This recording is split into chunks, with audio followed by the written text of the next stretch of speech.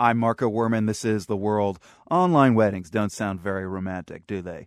But for some reason, more and more couples are tying the knot via internet with partners who happen to be on opposite sides of the globe.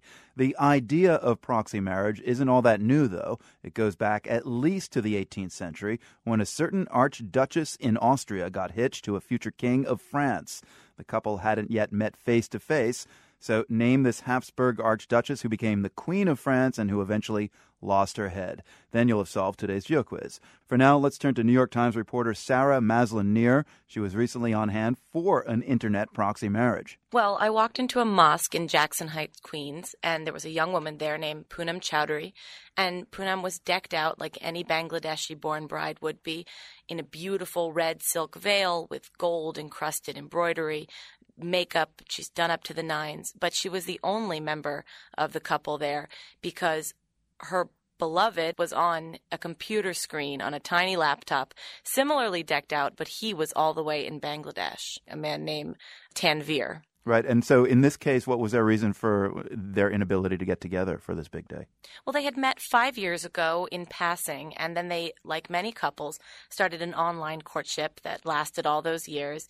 She even had him on her phone as my baby, so it was a very loving, legitimate relationship to them. But he's many thousands of miles away in Bangladesh, and he's not an American citizen. She is. So that'll open the inroads of him becoming a citizen. All couples who are married, you can apply for citizenship of your spouse. Right. It sets up the possibility as much as if he were here in the United States marrying this woman in Queens. Exactly. And that actually has raised some concern with immigration experts in that because of the simplicity and ease of this process, marriage fraud is always possible in every type of marriage. And so what was really interesting is I called several immigration authorities, Homeland Security, and I said, how do you feel about proxy marriage? And they said, what? And that was really startling. What does that suggest? That they've never heard about it or that they don't consider it part of their remit? Well, actually, they ask quite a few questions about marriages when a person applies for citizenship. And they ask, what was your wedding like? Please describe it. But they don't specifically ask, was it conducted by proxy? And yet, while immigration officials said to me, it would raise a red flag if we knew this because it's just sort of out there, they don't even ask the question whether or not it occurred. We actually covered a wedding that was conducted on Skype a couple of years ago on the bride who was unable to make it to the wedding in Colorado. She's from China and didn't have the visa to get over. So that problem seems to come up a lot. But are there people who get married, virtually online because they want to? I hadn't found anyone who this was an exciting choice. No Yeah. techie doing this just because it was cool. Really, this was a way for bringing star-crossed lovers together, like this woman in China you describe. I should point out that it's available in a handful of American states. Colorado is one of them.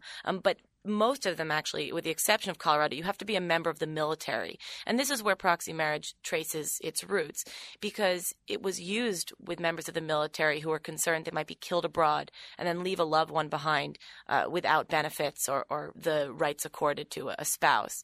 But it traces its lineage back even further to actually a sort of prominent and fascinating point in history, which is Marie Antoinette was married to Louis XVI this way. She was actually married, I believe, to her brother as his proxy in her native Austria and then shipped to go meet her husband in France. Wow. Can divorces be arranged this way too? Oh, I didn't think that. And that makes me sad thinking for Poonam Chowdhury and Tanveer. They were so in love.